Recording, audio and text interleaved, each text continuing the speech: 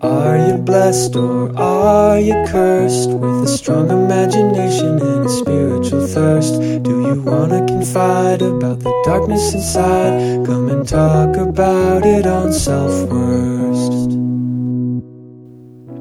Okay, hi, everybody. Welcome to another episode of Self-Worst.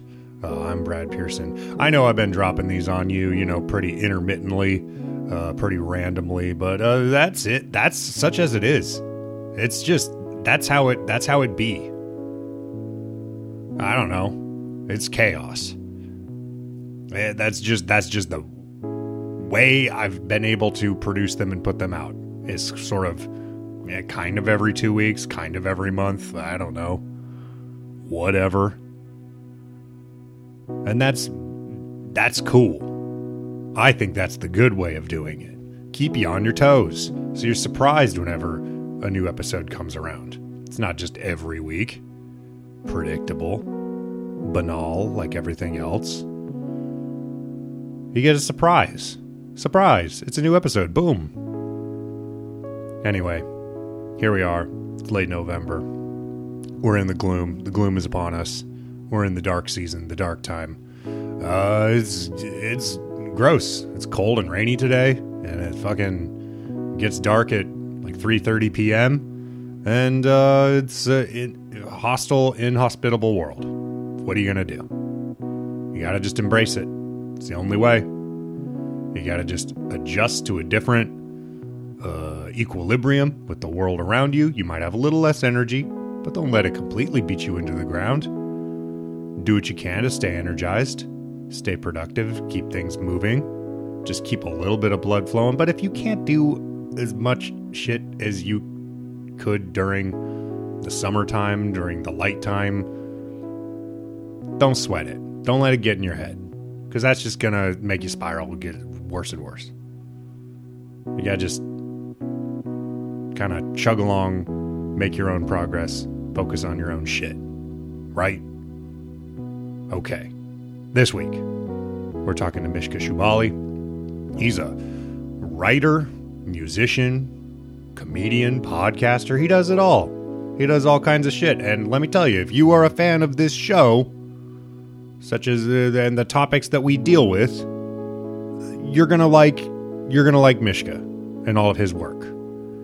He's got a couple of books out. I've read a good amount of his work. I read The Long Run. I read I Swear I'll Make It Up to You One Day, which is I think just a later compilation of a lot of his other writing. I'm not really sure. It's mostly autobiographical tales of just being a fucking crazy, depressed, degenerate drug addict and his misadventures in New York, and then getting his shit together and getting sober, becoming a long-distance runner, managing his life with all his big, brooding feelings still floating around in his head, and managing to keep it together and live a good life. So, check it out. I think you would like it. He's like if your host was more talented and accomplished. Kind of a similar vibe, though. It's great. Listen to his audiobooks. That's one of my favorite ways to, I like an audiobook because I am not good at reading off of a page because I have ADHD brain and I'm stupid. But I can listen to it. I can ingest a whole audiobook in like a day. And Mishka reads them himself, and he's got this great voice, this like gravelly, fucking deep, brooding voice. And it's not a put on. That's just how the man talks. He's just kind of like that. Like you think at first glance, like, oh, he's being pretentious. He's like trying to do like a Tom Waits voice, but like, no, that's just his voice, man. He's just that kind of guy. He just goes on a camping trip, shoots a rabbit for dinner, and then cooks it in a shovel. He really did that. Cooked a rabbit over a fire in a shovel because he didn't have any other gear with him because he forgot it. Anyway, He's that kind of guy. So keep that in mind as you're listening to this. And let's just go to the interview. I don't got a whole big fucking rant. I'm too tired. I got shit to do. Not today. Oh, one other little thing about this episode is, we had some connectivity issues, with the Zoom interface. There was a little bit of lagging. There was some freezing. I did my best to cut it together in a way that makes sense.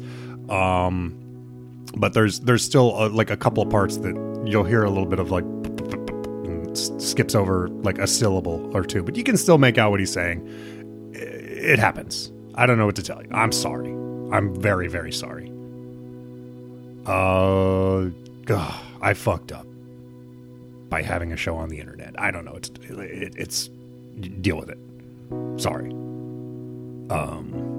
Shut up. I'm doing my best.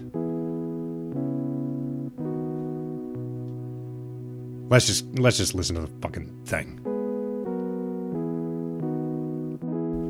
What is the theme of this show? I agreed to do this with no idea of what we're going to do. I admire that, honestly. I like the kind of the gung ho, just go in, kind of guns blazing thing. So the theme of the show, we mostly talk about mental health, labor, shitty jobs, and art.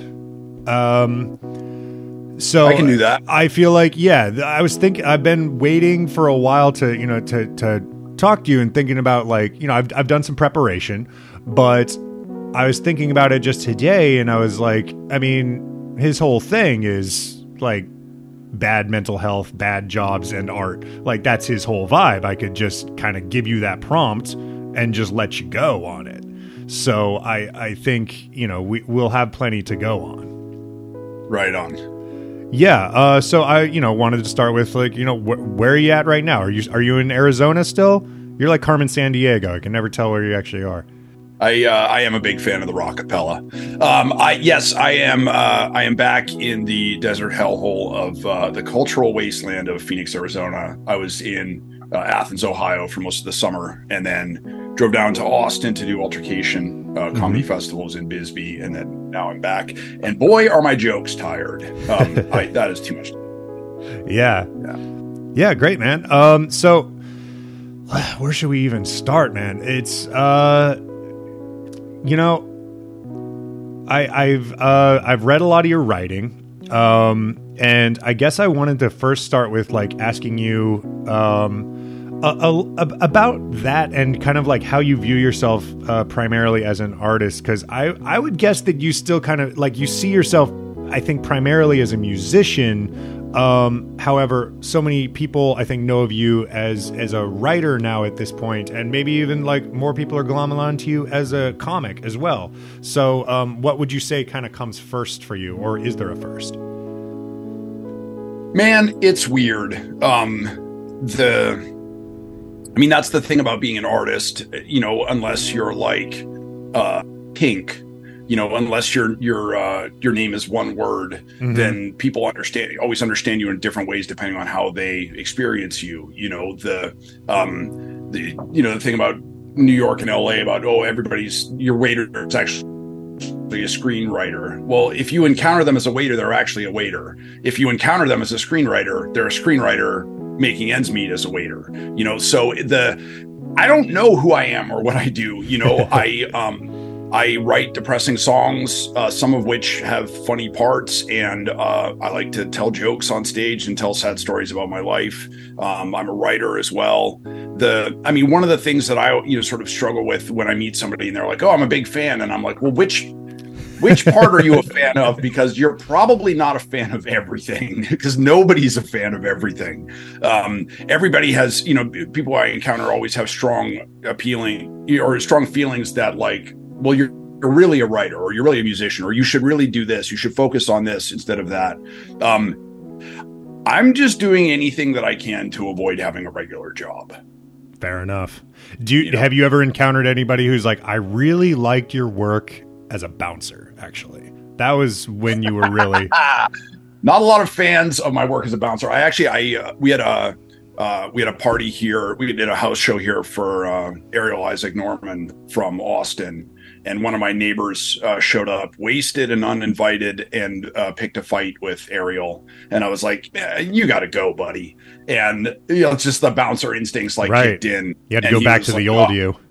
And he was like, no, I'm going to finish my drink. And I was like, fuck that, bro. You didn't fucking pay for a drink. This isn't a bar. I didn't invite you in. And then he planted his feet and I smacked the drink out of his hand and dragged him to the door. And it's funny because I haven't worked in a bar for a long time, but you learn that shit. And it just and then also at right at the door, he's like, come on, hit me. And I was like, no. Whenever somebody tells you to hit them, it's never a good idea. The time that you want to hit somebody is not when they're telling you to hit them. He was looking for a fucking lawsuit or something. So yeah. Pushed him out and then he egged my house from his backyard. Come on. In Arizona too, the heat, that's really the price of eggs, bro. Fries as soon as it hits the house. Yeah.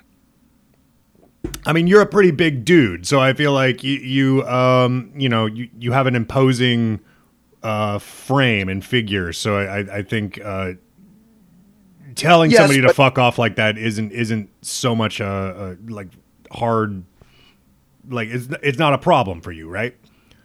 Yeah, no, but also the wonder of alcohol is that it everybody's like, oh, I'm the champion of the world, nobody can beat me. Mm-hmm. And I've lost a bunch of fights to smaller guys, so I don't I try not to take anything for granted, but I did feel very comfortable, when they were like, hey, Mishka, we need your I did feel very comfortable. I have large privilege, I felt comfortable going over there and that it was a situation I could take care of, Yeah, I'm a good 6 feet tall, so I'm not a tiny guy. It never really occurred to me until later, what tall privilege is, until I really getting on the dating scene and hearing about all these guys who are really butthurt because girls only want a guy who's 6 feet or higher, and I was just like, oh, that's never been an issue. I don't think I've ever met somebody who doesn't want to fuck me because I'm too short. They don't want to fuck me for other reasons. Height has never been the problem.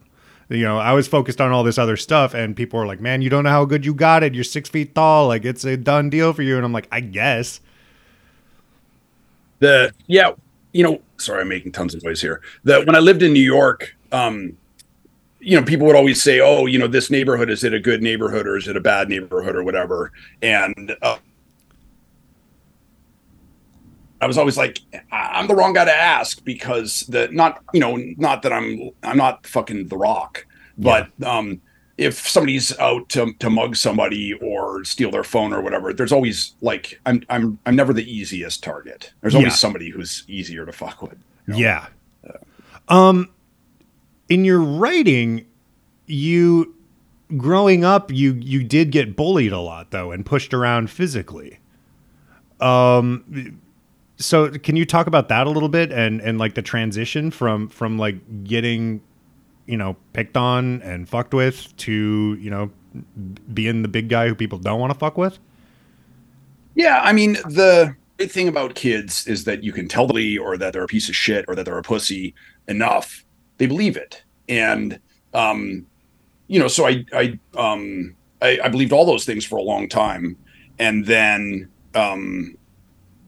I think when I was 21, I won a fight with a guy who was quite a bit, or he wasn't bigger than I was, but he was a big dude. And, then I sort of started to realize that that I was a bigger guy. I mean, don't get me wrong. I still there was a time where you could do the door at a bar in relative comfort, knowing a couple of moves you'd learned from a hockey enforcer. Mm-hmm. But now that everybody knows MMA, there is some 5'8" guy who's more than happy to put you in a fucking arm bar and ruin your night, so and also everybody has fucking guns, so right. In most situations I tend to be the hey, let's talk about this outside, and then get them outside and then lock the door. Right. Now you're outside, but when somebody was in my yard, I was yeah, let's see if this muscle, the bouncer muscle, still works. And hey, it still works. Mm-hmm. Masculinity is such a trip because I think having grown up as like a kid who, was just really told like you're a little bitch and like you're, like a dweeb and like a target for bullies. The way that you grow up out of that and then all of a sudden have an adult body, an adult agency, can be really, I mean, we've seen the kind of like danger and destruction that kind of chip on a particular shoulder can really have. And I don't quite think it gets talked about enough. The sort of the like boyhood trauma of getting fucked with and getting threatened and getting hurt translating into like an adult body, and now all of a sudden you are the bigger person and you're capable of all of this stuff, and how that perpetuates itself, it can be really bad news, right? Yeah, it's there is, it just, that thing that we carry so much shit with us that, like all the stuff that's pumped into our heads when we're little kids, we carry all that shit with us our whole lives.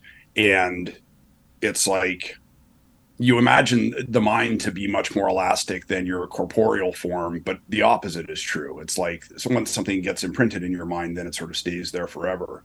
And I've been really lucky. I've been a very, I'm doing it again.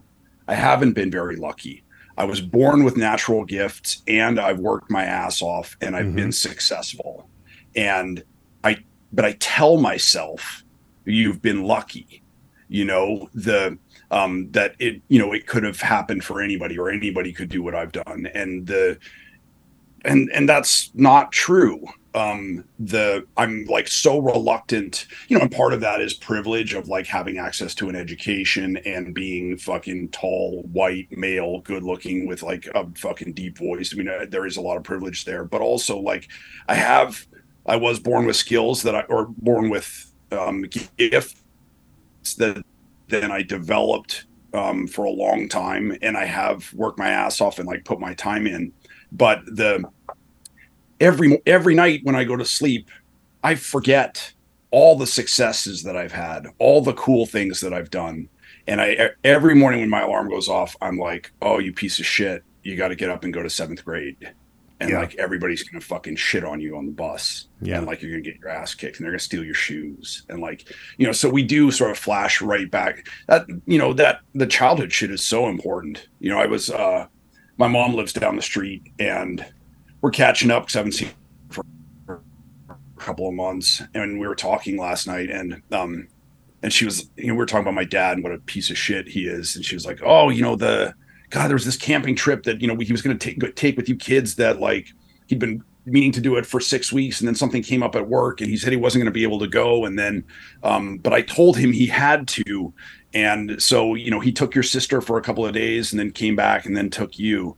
And I was like, wait, he didn't want to go on that camping trip? That's one of my few happy childhood memories with my father, was that he spent like 3 days with me, that we went camping and fishing together, like just the two of us. And whenever I'm doing that arithmetic in my head to take measure of him as a man and as a human being, was he good, was he bad, that's always something in the good column. But now I just found out last night that like he didn't want to do that. He only did that because my mom was like yelling at him to do it. And it's fucked with me all day, thinking that this one. And I was like, Mom, you fucking loser. Why didn't you dump him then? Instead of sticking it out for like another 15 years or something like that.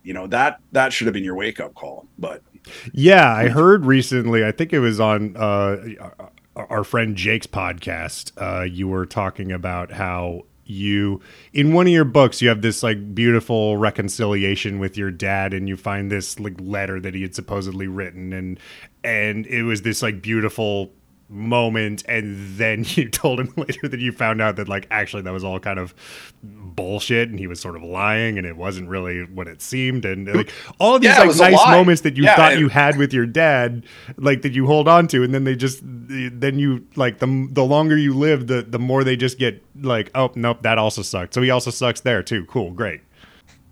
I mean, parents are a reliable source of disappointment. I guess we're going to talk about kids. The interesting thing, I mean, my mom has done shit like that to me too. When I was a kid, I would have night terrors all the time. And I remember her telling me one night, if you sleep straight, you won't have nightmares. And I was like, oh, I guess I was sleeping curled up in a ball and that gives you nightmares. And so then I started sleeping like just straight and I stopped having nightmares. And then like 10 years later, I went to thank her for explaining to me how to sleep correctly. So I wouldn't have nightmares. And she looked at me and she was like, Mishka, I never did that. That's not true. What probably happened is that like you were having a nightmare again and I was sick of dealing with you. And I just said like, straighten out. But in my head, it was my mother as like this angel of mercy explaining to me how my nightmares would end. And it worked.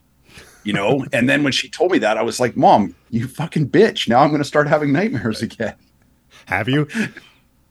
Yeah, absolutely. Shit, that sucks. Yeah, it's kind of, it's almost beautiful in a way that like kids, like they'll find their own way to like sort of like, even if their parents aren't giving them the thing they need, they'll just be like, well, then I'll just make up a thing that will work, that will get me through this. That's, kids are like Dave Chappelle, super smart and super fucking dumb. Yeah. Kids just have like so much fucking horsepower in their heads, the computing power, learning, the thing about like a program like, to crack a cybersecurity of just like bombarding this thing with numbers again and again and again to try and solve the thing. And that's what kids' brains are doing. Marvel superheroes who have yet to control, to learn how to control their powers or whatever. Yeah. So it's sort of like easily used against them. And that's why I don't have children. I'm, with great power comes great responsibility, and fuck that. Same. Yeah. I do not feel the need to bring a clone of myself into this world. Yeah, I think I'm good on all of that. Like I can handle dog. Dog is great, I'm actually very excellent dog dad, but my partner and I have made the decision that we're not going to bring any more children into this horrible, filthy world. So let's talk a little bit more about your writing. How did you? I mean, how did you start? Like, how do you like? Because I have always wanted to write stuff, and I'm mystified by people who can actually just like turn out a thing without getting distracted or letting it fall by the wayside. It just seems like a level of concentration that like is insane. I mean, yeah, it is. I'm fortunate that I was born when I was, because if I had been born 10 years later with the distractions of the internet and cell phones and stuff like that, I never would have done a fucking thing. But, I can tell I still remember the first text message I received, and the first cell phone I had and stuff like that. Now that I have, people are like, oh, here's my reading list for the year. I don't fucking read anymore. I read news compulsively. And I will read, a book if it's assigned, or, I'll read my like teaching materials before I teach. Or if I have a client where I need to read one of their books or something like that, I'll read that. But, my attention span is gone. Just from people all the time, my story, or how do I write, or how do I do this? You just fucking do it. Nobody had, Chaucer didn't read Writing for Dummies and then just like, oh, okay, here's the outline. You just fucking do it. You just sit down, you put your pen on the paper, and you sit there and you suffer until you can't bear it anymore. You try to secret yourself away. If you have a shed or like an open grave or something that you can just sit in so that it's just you and your notebook or a computer with no Wi-Fi. Sit down to write, then that's how it's done. You sit there and you bombard the lock with numbers until it opens. I mean, that's really how it's done. There's a lot of instructional books, and I was fortunate. Mom was always a great champion of my writing from when I was a little kid. So as soon as I had any kind of like creative writing classes, in fourth grade, fifth grade, we did free writing and journaling and stuff like that. And then she just did everything she could to make that door open for me. So, I had writing classes in high school and sort of learned how to write a paper and then learned how to write a story. I read a ton when I was a kid, which I hope compensates for me just watching House reruns now instead of fucking reading. But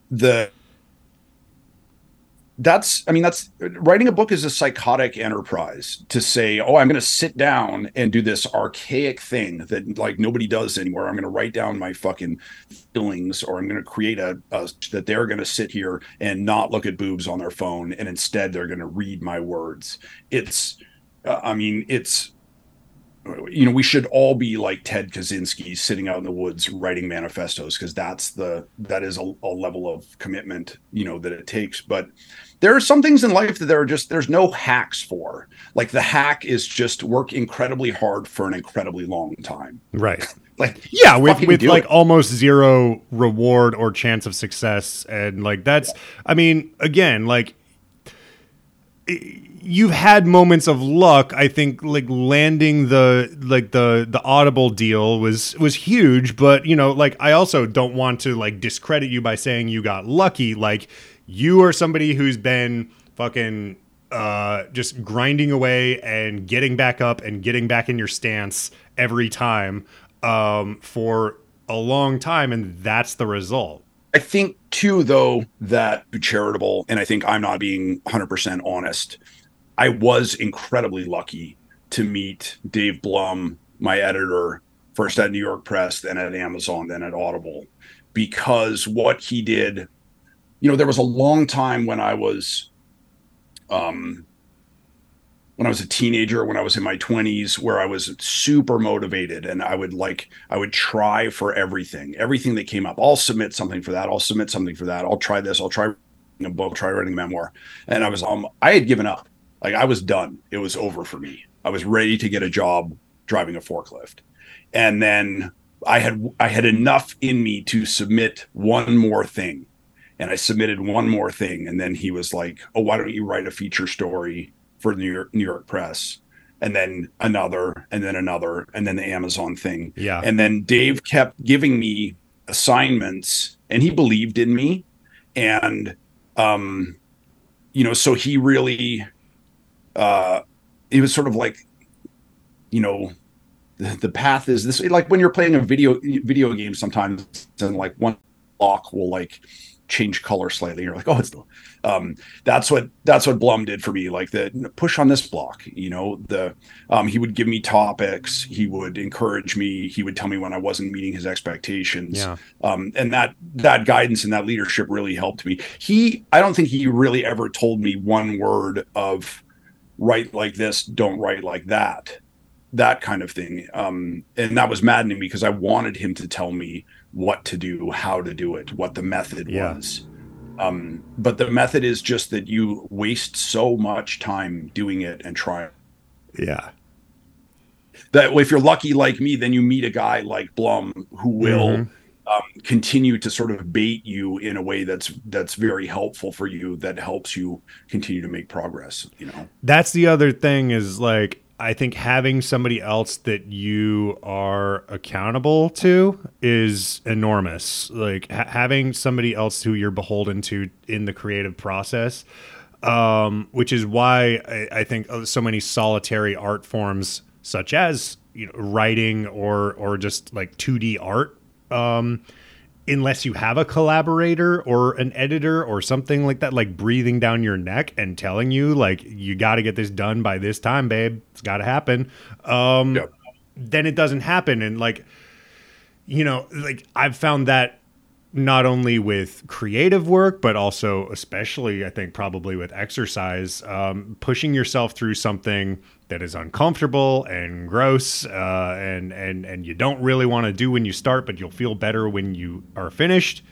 It's so much easier when there's someone else telling you when and where to do that. Like if you're doing it at like class that starts at 9:30 and you got to be there at 9:30, then it's so much easier than just like having a kettlebell in your room and you can kind of do it whenever, you can kind of stop whenever, you can kind of, like my whole life has been like, as a real ADHD person, there's the Elliott Smith line, a junkyard full of false starts,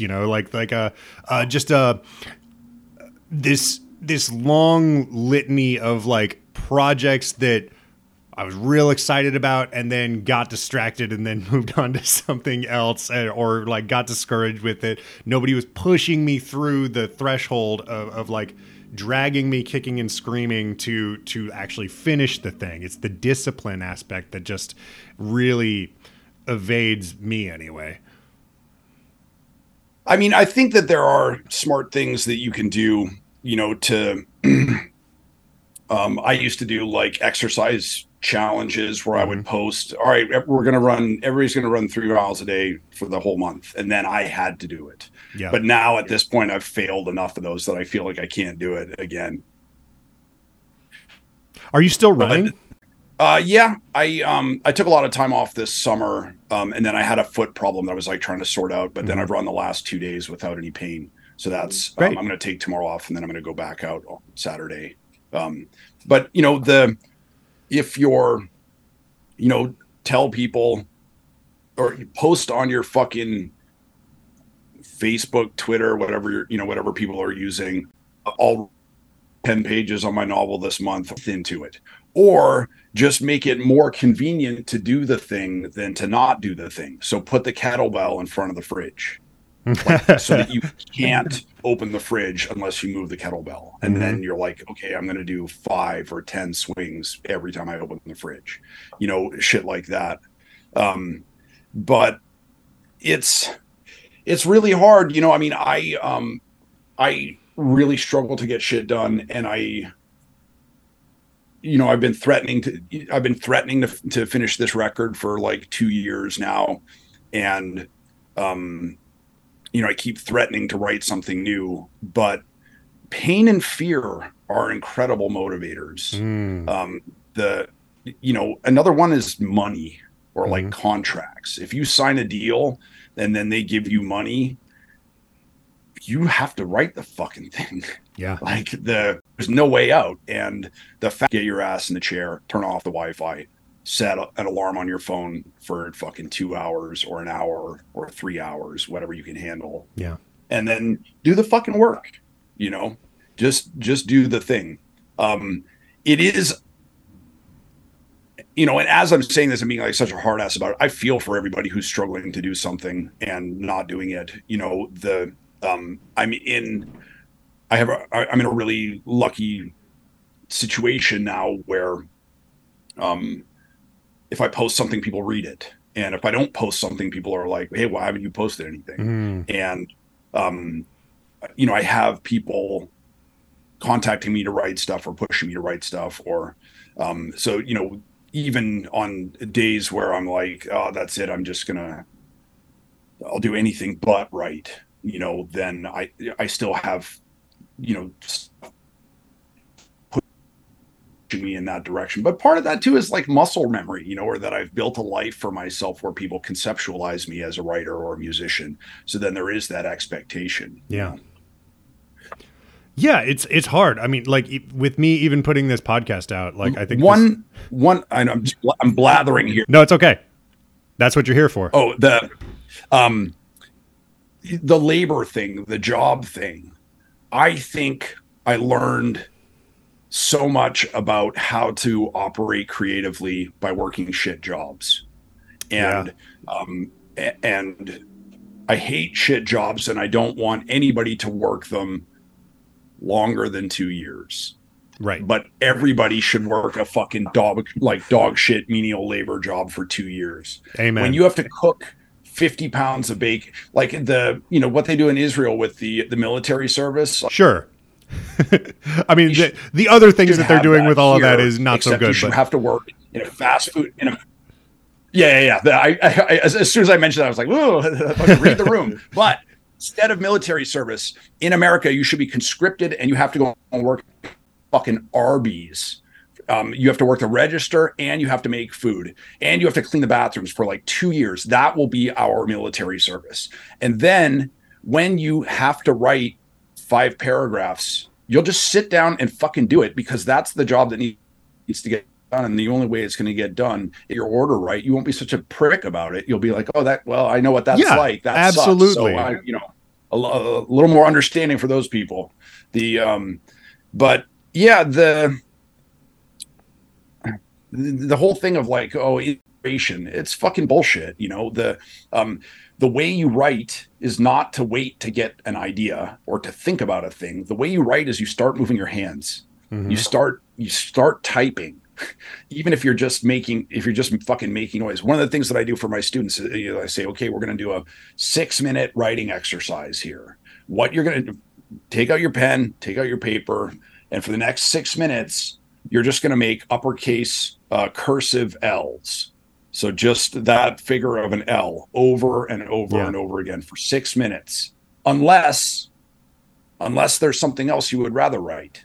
You have to write the entire time. You have to write the entire 6 minutes, and you must write L's unless you have a better idea. And everybody they write L's they do 6 L's and then immediately abandon that because it's so boring and it's so dull. And then they write the thing that they have to write or that they're avoiding. Yeah, that's what's up. I mean, I'm not good at writing, but I am good at sadistic teaching exercises, That's what you need. Pain. I agree. I agree with a lot of what you just said. Pain's a big motivator. I think I've said this thing myself about conscription into a working class job for everybody in America. Mostly, I think just to. I mean, A, there's the discipline of doing shit you don't want to do, but I think B, for me, it's mainly a motivation to just have people stop being such cunts to service workers all the time. That's I think what I really motivates me with that philosophy. But I think we also we share a propensity for kind of punishing almost masochistic sport and exercise. I know marathon running is fucking brutal and painful, and it can be torturous.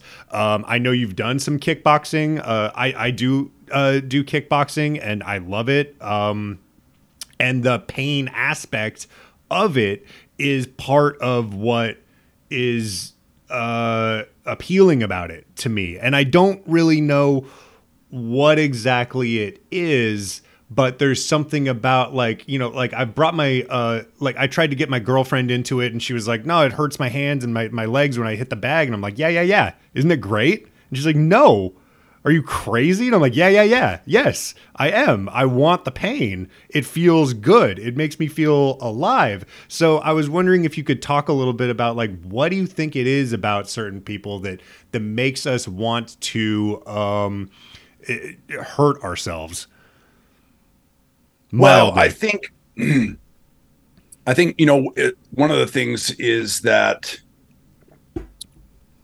if there's crickets chirping in your backyard and then an 18-wheeler goes by, you don't hear the crickets, right? And in the same way, that like cutters use pain to silence sort of mental anguish or mental pain, that I think that brutal exercise does a similar thing of I remember like training kickboxing and just like going out and sparring like night after night with a buddy, and when I would like when I did well, that brought me less peace than when I got my clock cleaned. And and maybe it's just that the dying brain cells felt good, but I think people are like, oh, what do you love about running? And I'm like, well, it feels so good when I stop. Yeah.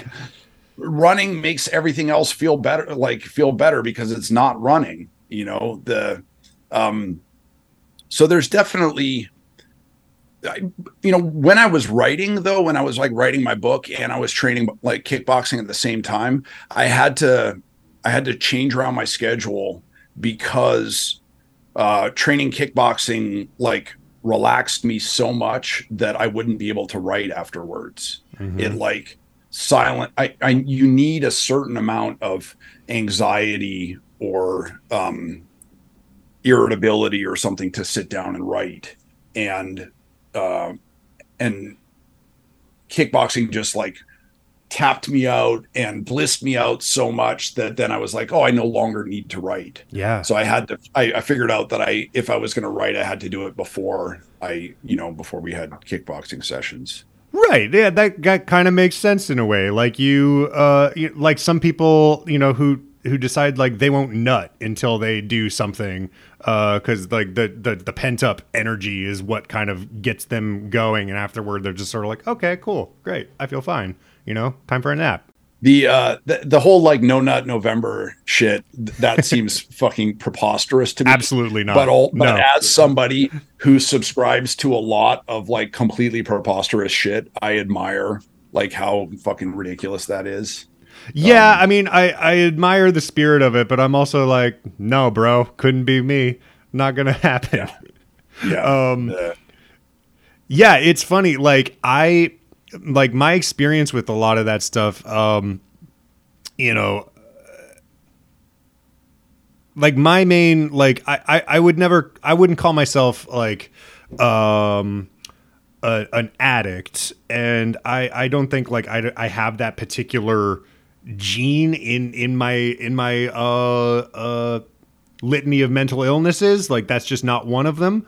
But a lot of like I've always felt sort of a kinship with people who struggle with addiction, because there is a certain level of emotional dysregulation and intensity that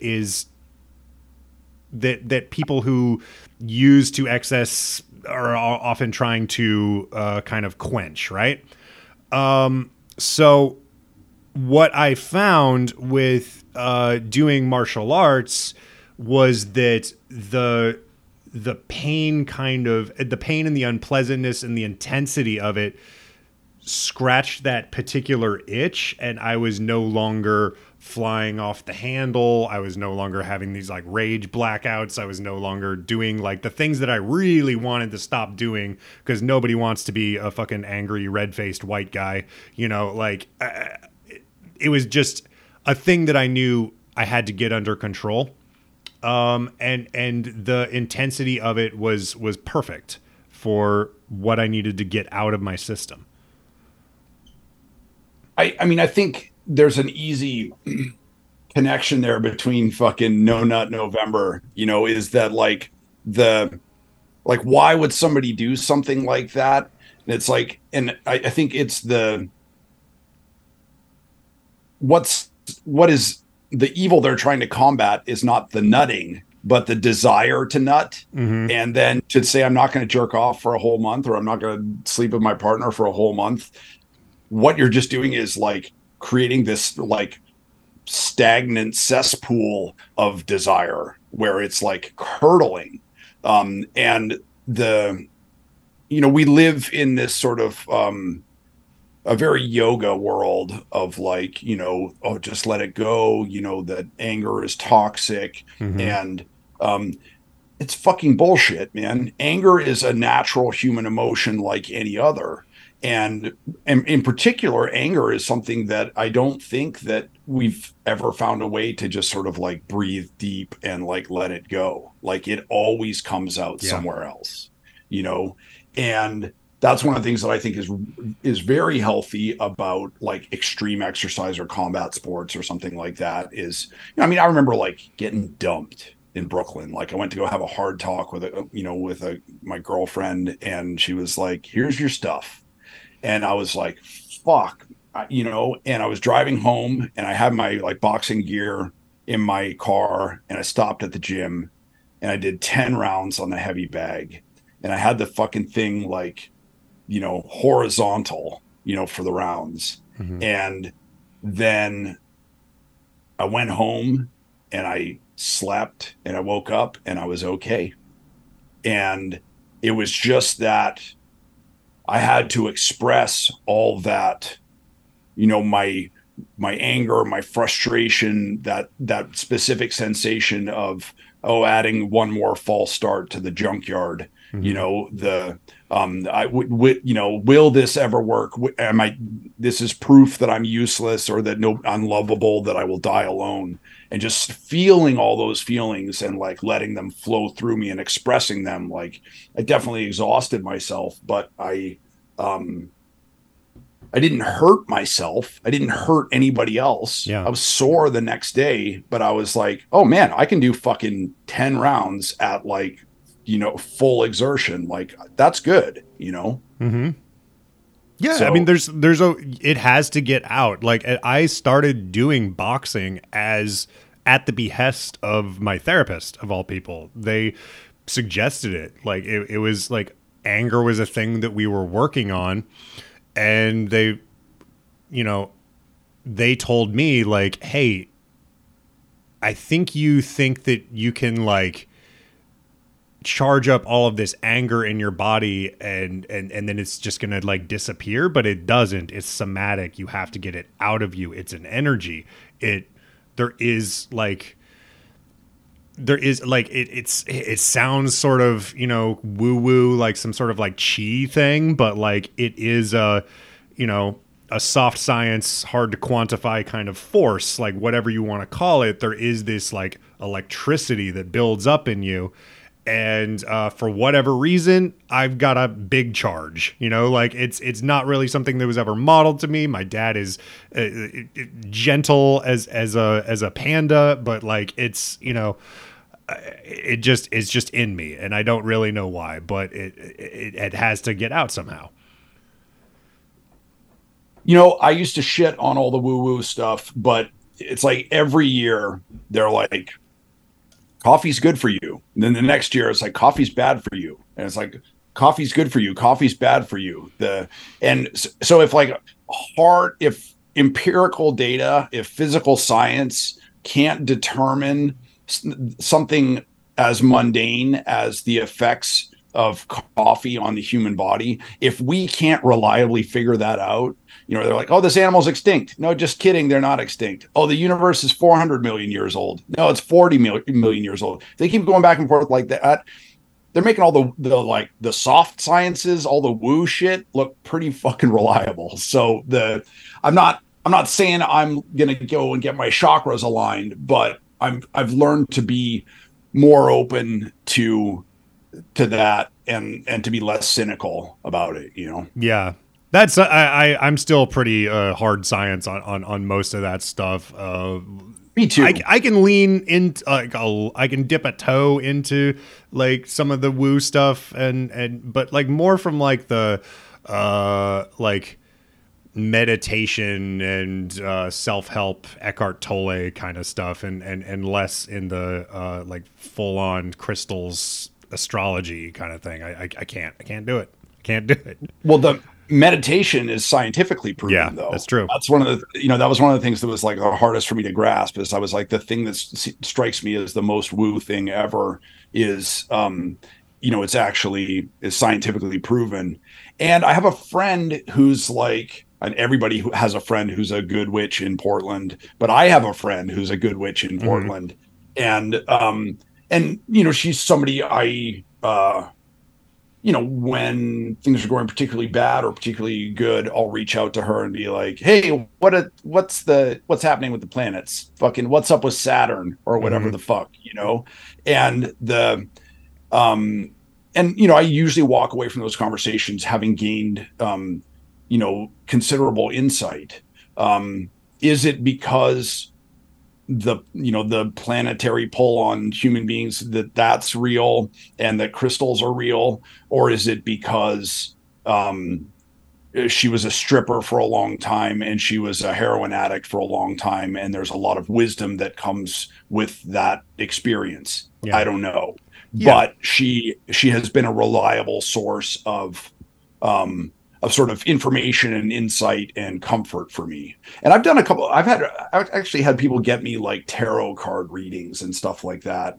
And I always go into it being like, well, this is a fucking bunch of bullshit, but whatever. And I would never be like, this is right, or this is correct, or this is true, but it's always been helpful. And I'm trying to prioritize things that are helpful over things that are true. It's I don't want to be like the fucking Ricky Gervais new atheists, like wagging my finger at people who find comfort in spiritualism. I think Mark Maron has a really great bit about that, how the people who really needed help and they found Jesus and they got sober, and then somebody comes along and is like, that's all bullshit, and it's just like, well, is it though? Because it helped them out, and like, what's it to you? Like, that's really kind of been my my take on all of that stuff, and I think like even stuff like your witch friend in Portland, like I'm sure it does help in some way, even to just like have somebody who will like talk to you for a second, and I think it's even as simple as that they like. Even if like all of the like crystals and planet alignments and constellations and stuff is bullshit, just having somebody just sit down with you and look you in the eye and like tell you, like have you like tell them about like your shit, like that's immensely helpful. So you're gonna walk away feeling better. So fine, that's good. Like if it helps people, it fucking helps people. Life's hard.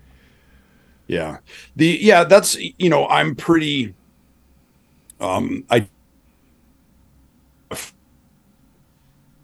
on the atheist side of agnosticism, and most of my family is staunchly Catholic, and we have this beautiful picture of my grandmother before she died. I think she was 90. She's holding her rosary, and so she was just saying prayers over and over again while she was waiting to die. And so she was praying to her Jesus or God or her God for comfort, and comfort was delivered. So it's like, for me, but for her, it was completely real, in the same way it was completely real for me when I thought my dad wanted to go camping with me, or when my mom was like, straighten out. And I thought she was saying like, oh, if you sleep straight, you won't have nightmares, so belief is incredibly powerful. Belief works, The shitty thing, though, is that if you know that, like, oh, if I believe in this, then it'll work, then your brain automatically does the other thing of like, well, if I don't believe in it, then it's not going to work. And then you're like, it has, the placebo effect is very fragile. As soon as you are aware of the placebo, then it destroys, it shatters the whole illusion, right? So it's a very delicate kind of thing. What works for you? What delusions are you still clinging on to for comfort? I mean, honestly, like I've tried to stop thinking, tried to get away from thinking this or thinking that or believing in this or believing in that, and to try to have like just like a purely physical moment where I'm like just sitting on the toilet petting my cat. That's all that's going on. I'm not thinking about what I'm going to do today or how I'm going to fix this problem or how I'm going to fix this relationship or how I'm going to get through this next writing project or the jokes I'm going to tell tonight. Just to be immersed in the physical sensation of my cat. Very soft. She has fur like a bunny, and to just be petting my cat and to love her and know that she loves me and had the physical sensation of her fur going through my fingers, or like the playing with my dog and think solely about her, not think that, oh, my life has been better than most, or I'm lucky, or the good things in my life are a result of hard work. To get away from the at the end of the day, I think language and cognition has failed us. That I think some of the most important things about the human experience are inexpressible. That we have a word for them. The sublime. The things that we can't.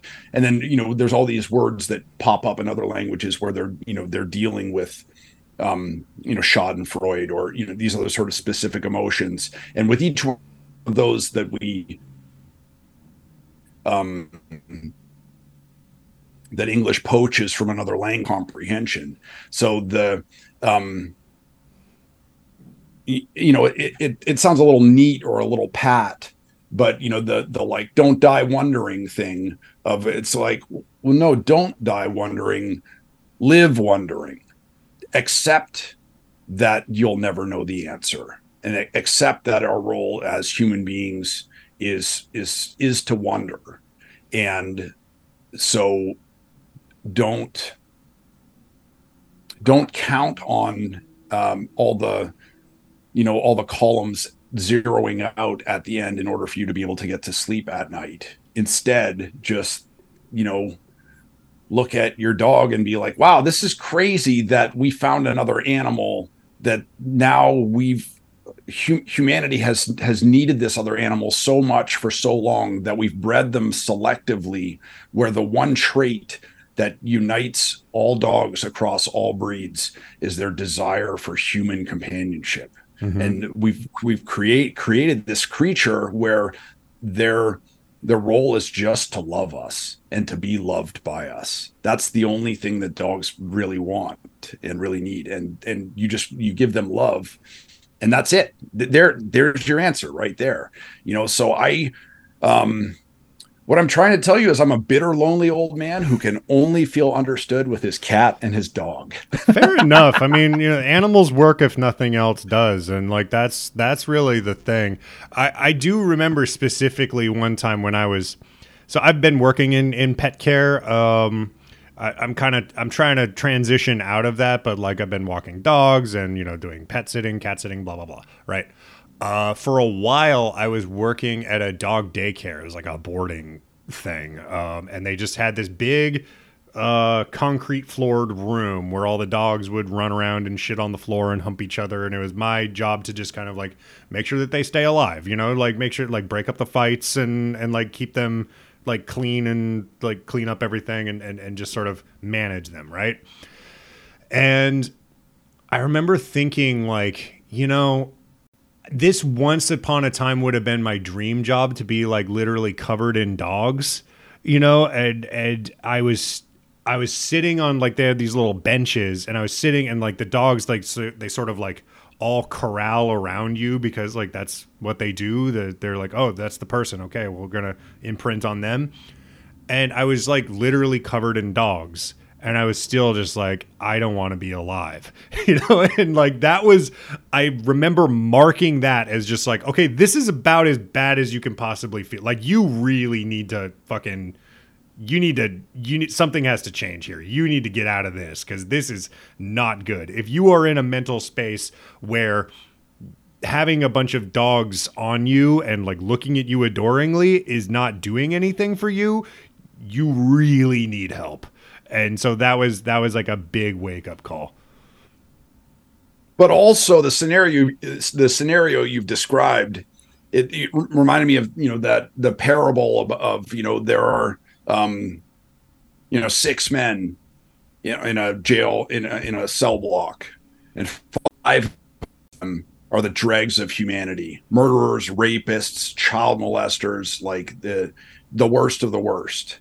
But one of the guys who's there is innocent, hasn't done any of that stuff, and he's the jailer. And it sounds like you were the dog jailer in that instance, like having them exercise in the yard. Like, true, that sounds like true. It was shit, also dude. like, it was a shit job. It was literally a shit job. Like, that was probably 80% of the work was actual dog shit. And it was just, a very spiritually low time. I had just gotten through a breakup, and it was just very, like, it was just a low time, right? And I was just working at this dog daycare for minimum wage out in Bay Ridge. And it was, so there were other factors, but it was still, to me, just this, like, wake-up call of just, like, oh, wow, I can't get dopamine out of anything right now. Like, nothing works. I will jack off until my pecker falls off, and nothing. It gives me no joy. I will listen to I'll do any drug, and it just doesn't give me any fucking satisfaction whatsoever. And this is bad. This is bad. Like, where's my serotonin? Where is it? Where the fuck is it? And it was a very panicking kind of moment, but got through it, I guess. Listen, I've definitely had moments where my dog, as I'm sort of doing my ADHD thing of fucking room to room, project to project, sort of like trying to work on everything at once and not getting anything done. My dog, is always looking at me like, oh, we going outside? Going outside? We going outside? Mm-hmm. Going outside? Going outside now? And I always feel like I'm just like letting her down, where in reality, like, I run with my dog just about every day. Like, she has a pretty good life, but, so that stresses me out sometimes. And then also, this summer I was in, this 46-year-old sober dude in a college town in the summertime. And it was just hollowed out and totally, I was so lonely. And then one night I forced myself to like go to the bar, the like rock and roll bar. And I ordered a kombucha, and it was like $14. And I was like, man, I should just drink to save money. Like, this is fucking, I'm not a billionaire, And then, so I drank my one drink, and I like texted my mom while I was at the bar instead of talking to another human being. And then my drink was done, and I was like, all right, time to go home. And I got up and I walked out, and then I took my phone out of my pocket to text my dog to let her know that I was on the way home. And that was a big warning sign for me. I was like, you need to find human beings to talk to. You're putting too much on your poor little dog. Did your dog have a phone? No. No, that was just a fucking short circuit in my head where I was like, oh, God, yeah, no. Dogs.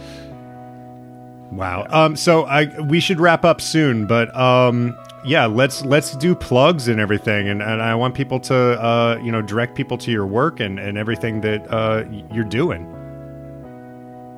What am I doing right now? I have a show December 9th in Phoenix. I can't remember the name of the venue that I'm at. I'm working with the rapper Bobby Shmurda on his book. That's a fucking totally bizarre thing. I'm trying to finish a record this fall, and I guess I should plug a thing that I could actually like sell. I have a collection of all the Kindle singles that I published through Amazon, and then some other sort of extra little bits of writing here and there. I published it on the 10-year anniversary of publishing with Amazon. Jeff Bezos wrote the foreword for that book. I know, it's fucking crazy. I know, it's ridiculous. People can buy those directly from me. I am Mishka Shubaly on Facebook. I'm at Mishka Shubaly on Instagram and Twitter and Threads and every stupid thing that we do. Hell yeah.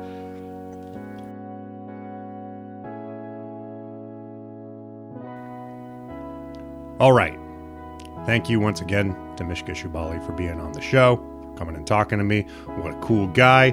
Fun conversation. I'm really looking forward to talking to him. I've been listening to a lot of his work, and this is like the first time that we ever really spoke, and he turned out to be just as delightful as I thought he would.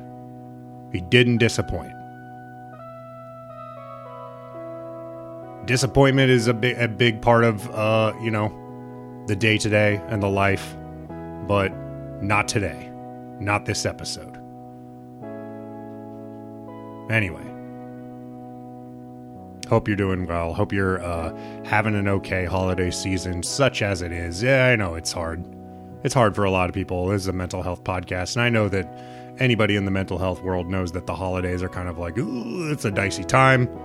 People, what with their families, what with the winter depression, what with the, you gotta get blackout drunk to deal with people, and it's just stuff. It's hard. It's always dark. You gain all this weight. It's stuff's depressing. Things don't work out the way you thought.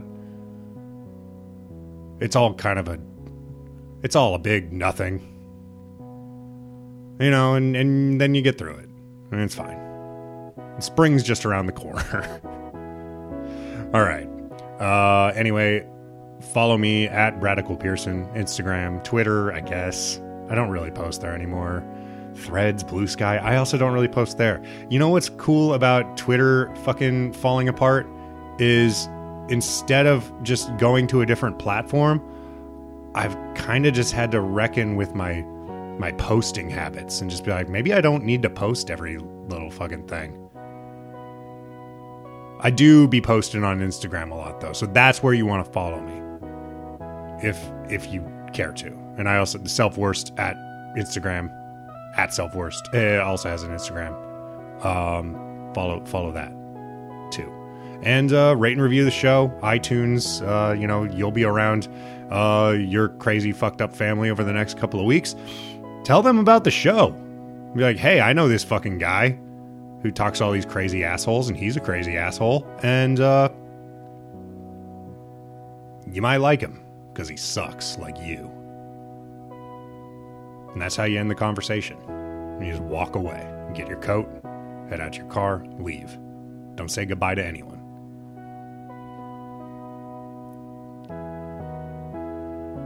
Anyway, is that it? Music is by Shea Bartel. That's all I got to say. I feel like I'm forgetting something. Oh well. Next time. I'll see you next time in a week, 2 weeks, a month. Who knows? I'll see you when you least expect it. Goodbye.